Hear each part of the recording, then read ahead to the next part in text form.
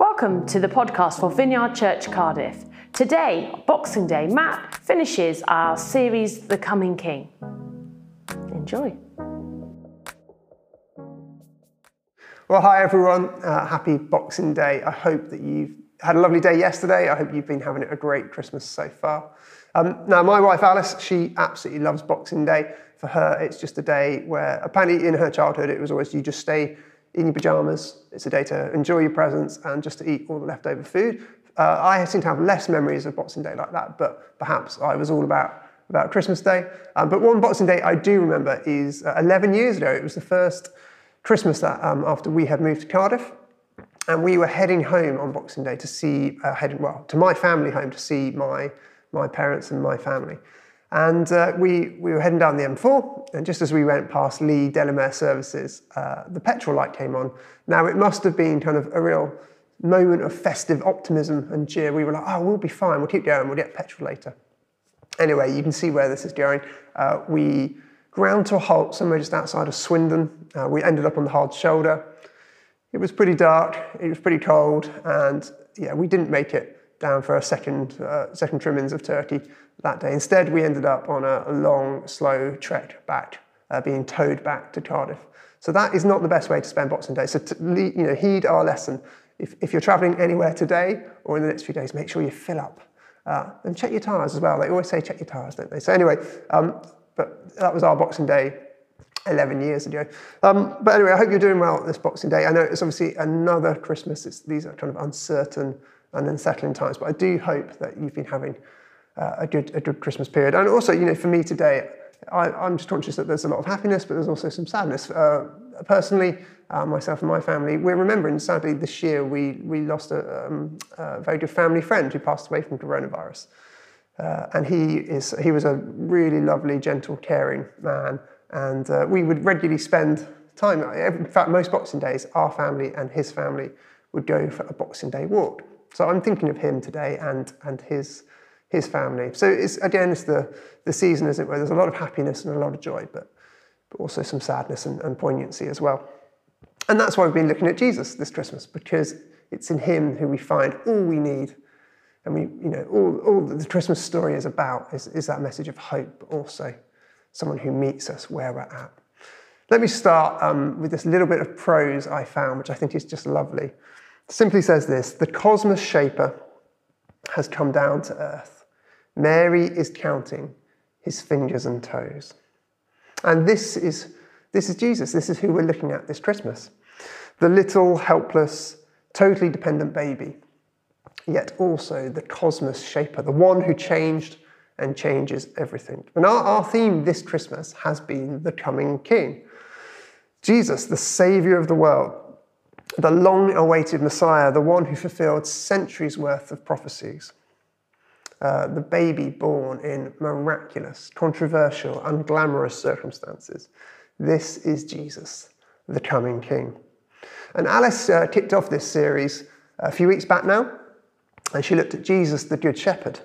Jesus, the coming King who knows us and fights for us and who is with us.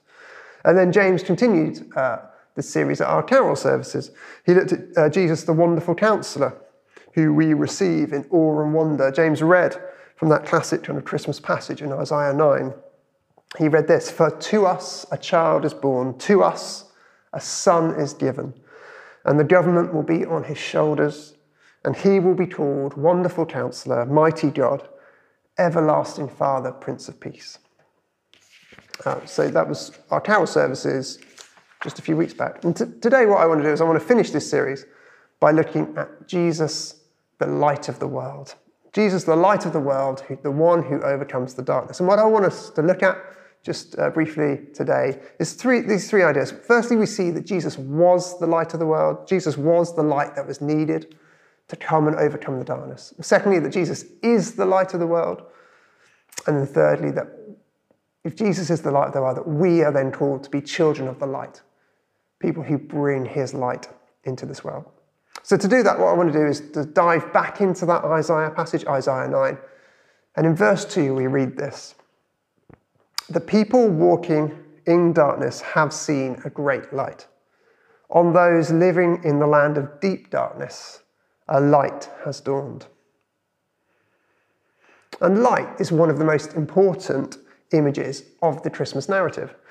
It's part of the Christmas miracle. The birth of Jesus is a transcendent moment.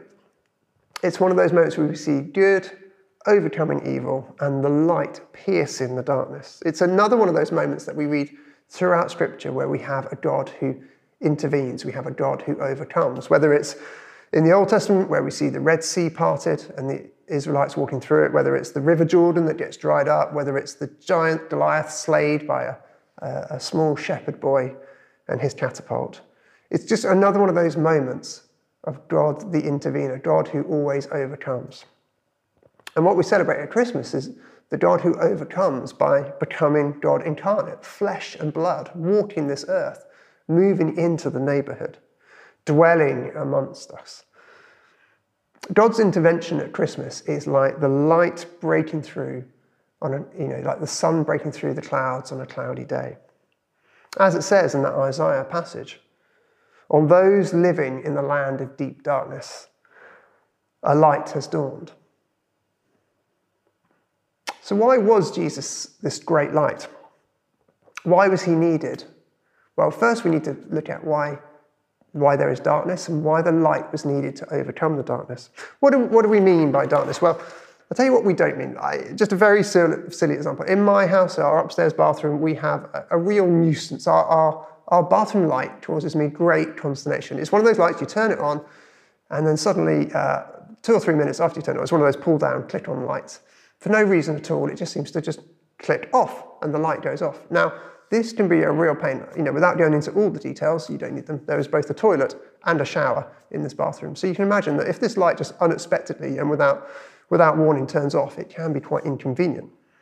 Now that is just inconvenient, silly, comical darkness, if you like.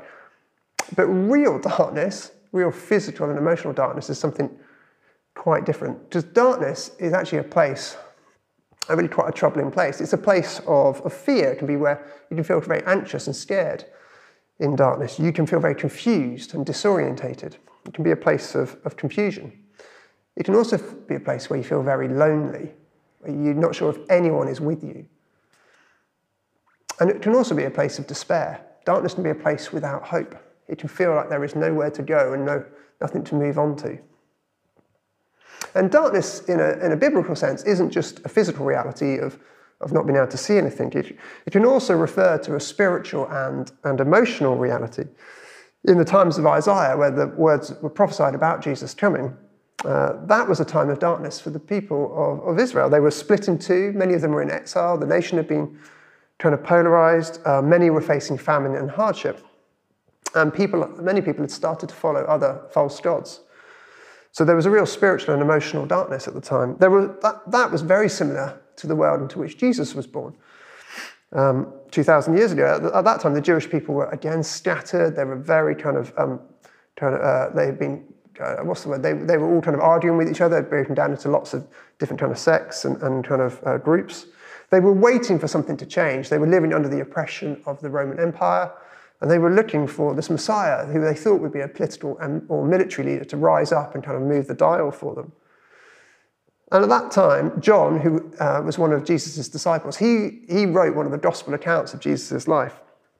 And he was writing in that time of darkness. And the words he wrote about the birth of Jesus have a remarkable similarity to the words of Isaiah. This is what we read in John chapter 1, starting at verse 4. In him was life.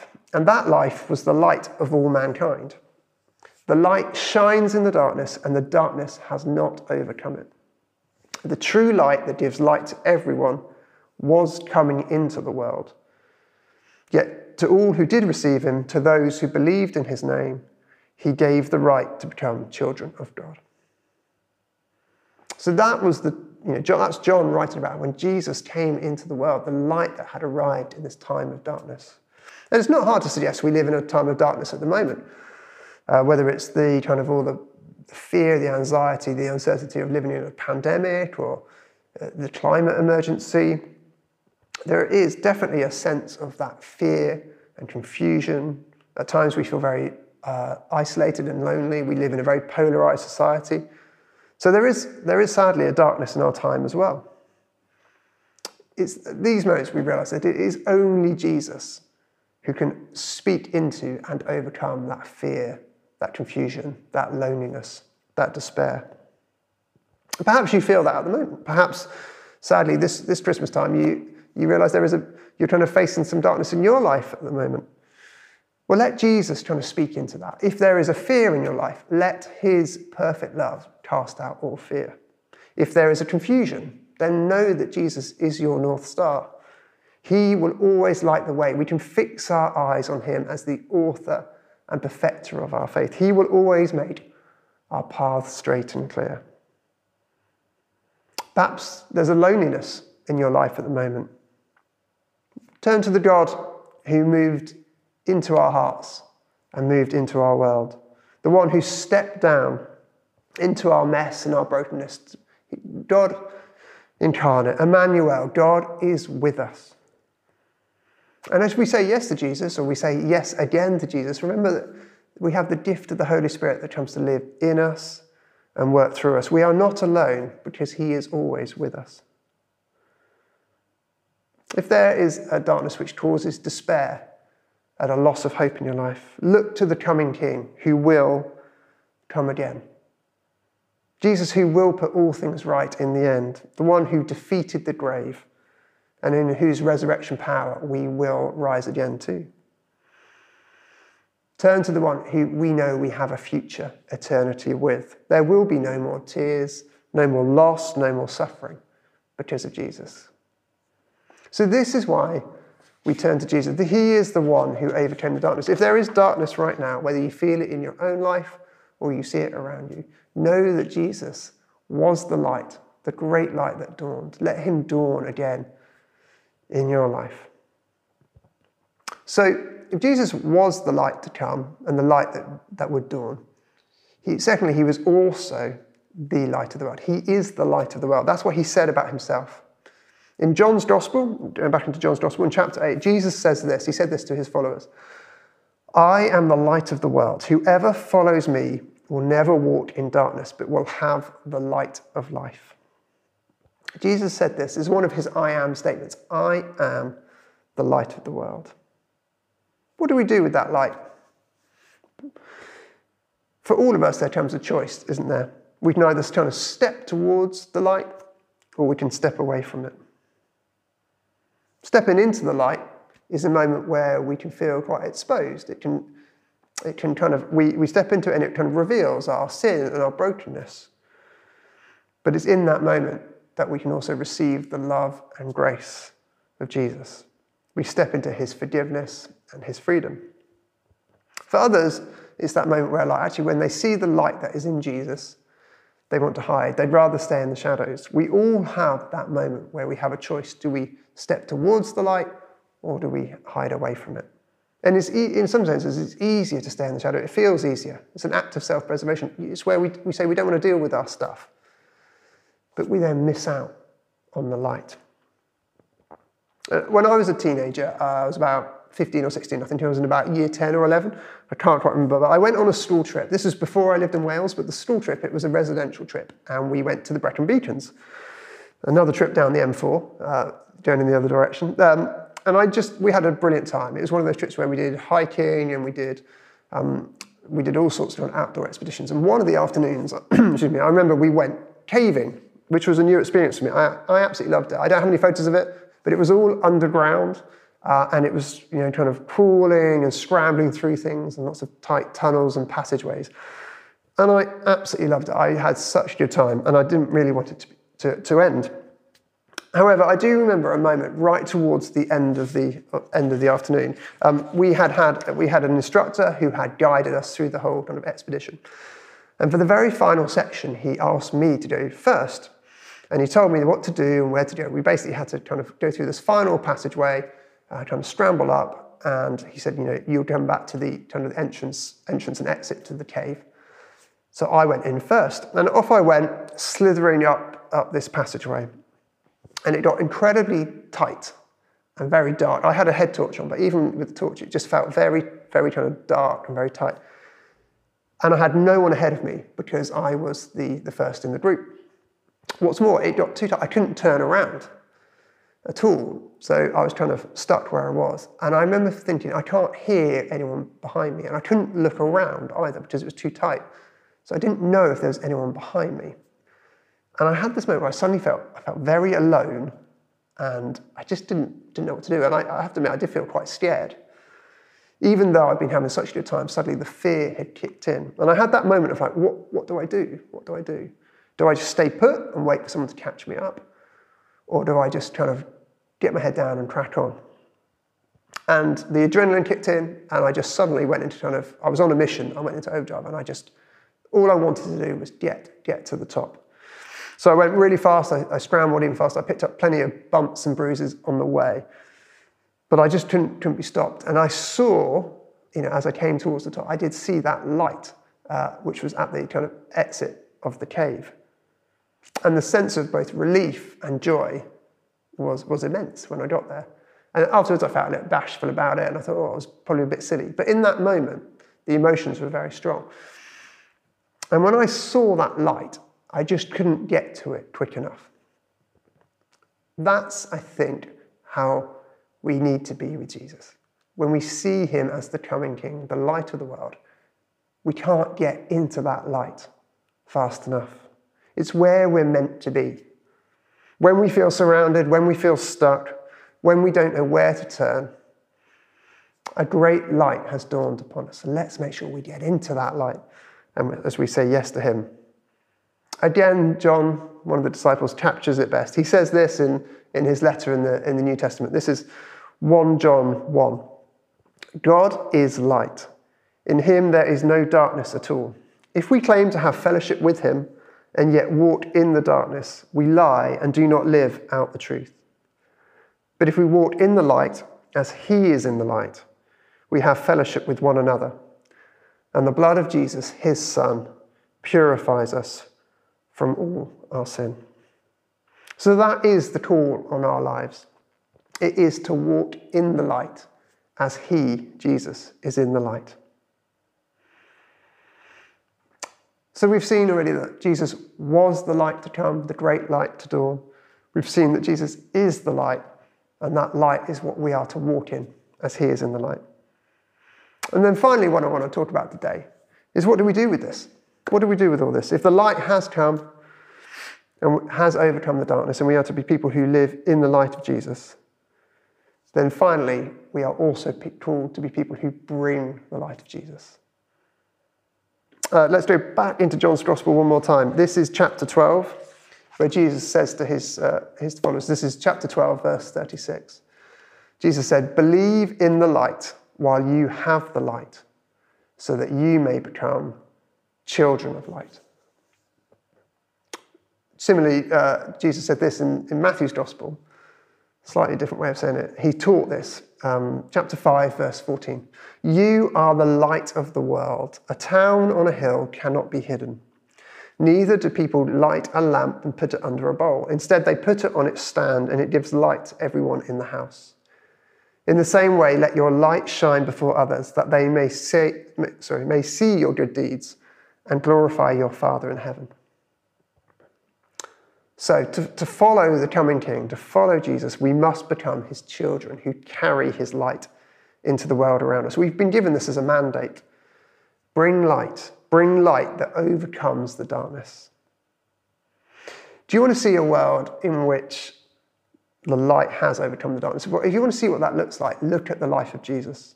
Look at his ministry, look at his teaching, look at his miracles.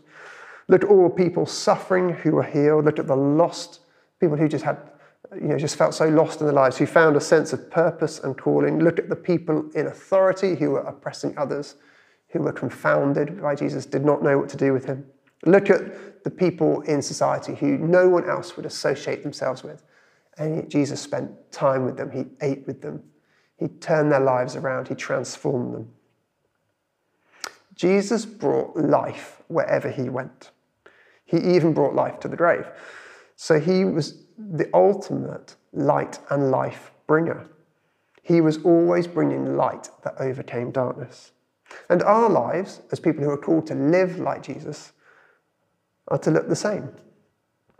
To live a life like Jesus is to live a life where light overcomes darkness. It's a life where we bring light and life to our city, to our neighbourhoods, to our workplaces, to nurseries, to schools, colleges, universities, care homes, hospitals, wherever you're at. Wherever we abide, Jesus wants to abide in us. It's as if he would be living the life for us that he would lead if it was him living it. It will be full of light. Let me give just one small example of this. Last Christmas, so a year ago now, I was part of a team. We, as a whole church, we were doing lots of projects across the city.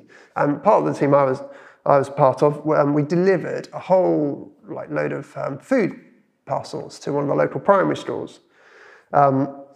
Because we knew that there was a lot of vulnerable families there struggling with food poverty. And I remember at the time, it was like 3 van loads worth of all these shopping bags and crates. And I actually apologised to the teaching staff as we left, because the reception foyer to the school looked more like a supermarket aisle than a reception foyer. It was just piled so high, and I remember thinking it was actually legitimately like a health and safety hazard. I was worried that they wouldn't be able to get in and out of the school, but the teaching staff wouldn't hear anything of it. But I left thinking, oh dear, we've actually given too much. The very next day I had a message from, I think it was from the deputy head, saying thank you, but also to say that all of the food had gone. And at first I was like, oh, that's great. And then it quite quickly dawned on me. I was like, well, actually, that's quite something. All that food, and yet there was so much need. It had gone very, very quickly. And what we were doing was just a drop in the ocean. Now, we continued to do some food parcels over the next few months to help these families. But it became clear quite quickly that we needed something more. And God birthed a whole new idea, which was something that would be much more sustainable moving forward. How is it that we could make a difference? So in the last couple of months, we've launched, many of you know this, we've launched the Gate Food Co-op. It's working in partnership with FareShare. Many of you will know that name because of the work of Marcus Rashford. But basically what the food co-op is, it's just a weekly pop-up shop in the Gate. And it is, it's just an amazing thing. It's very kind of simple. Families can come if they're struggling. They pay just a few pounds, and they fill that, they get their whole weekly shop. And it's just an absolute joy to see families who come in who perhaps are struggling, who then leave shopping bags full of food and groceries for the week.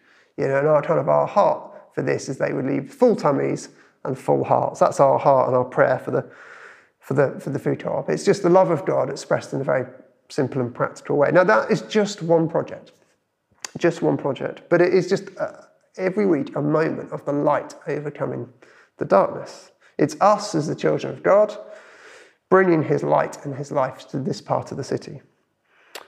It's a moment where you think, well, things can change. And this is, in the last year or so as a church, we've really looked more deeply at some of the big issues of our time. We've looked at, say, racial injustice or the climate emergency and COP26.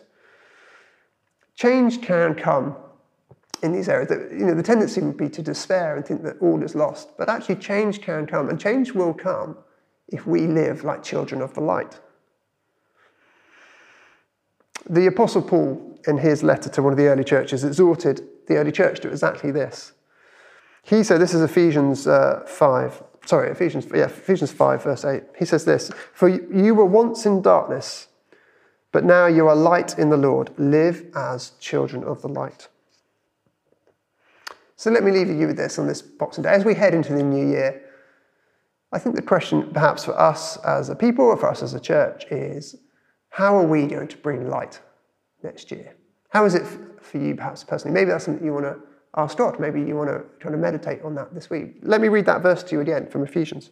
"For you were once in darkness, but now you are light in the Lord. Live as children of the light." So how are we going to bring that light? I could give ideas, but actually I almost don't want to do that. What I'd love to encourage you to do is just to let God speak to you about that in the next few days and weeks. How is it that you can bring light? What is the specific, is it perhaps a specific thing, a specific calling, a specific project, whatever it is. But let's do that in a way that we know that the light has overcome the darkness. Jesus was the light to come, the great light that dawned. Jesus is the light of the world. and we are called to bring that light to those around us. So this Boxing Day, let's once again, as we have been all this Christmas, welcome the coming King. Let us be a people who welcome him into our hearts and show his love to the world around us. I hope that you continue to have a wonderful Christmas and a safe Christmas over the next few days, and we'll see you in the new year.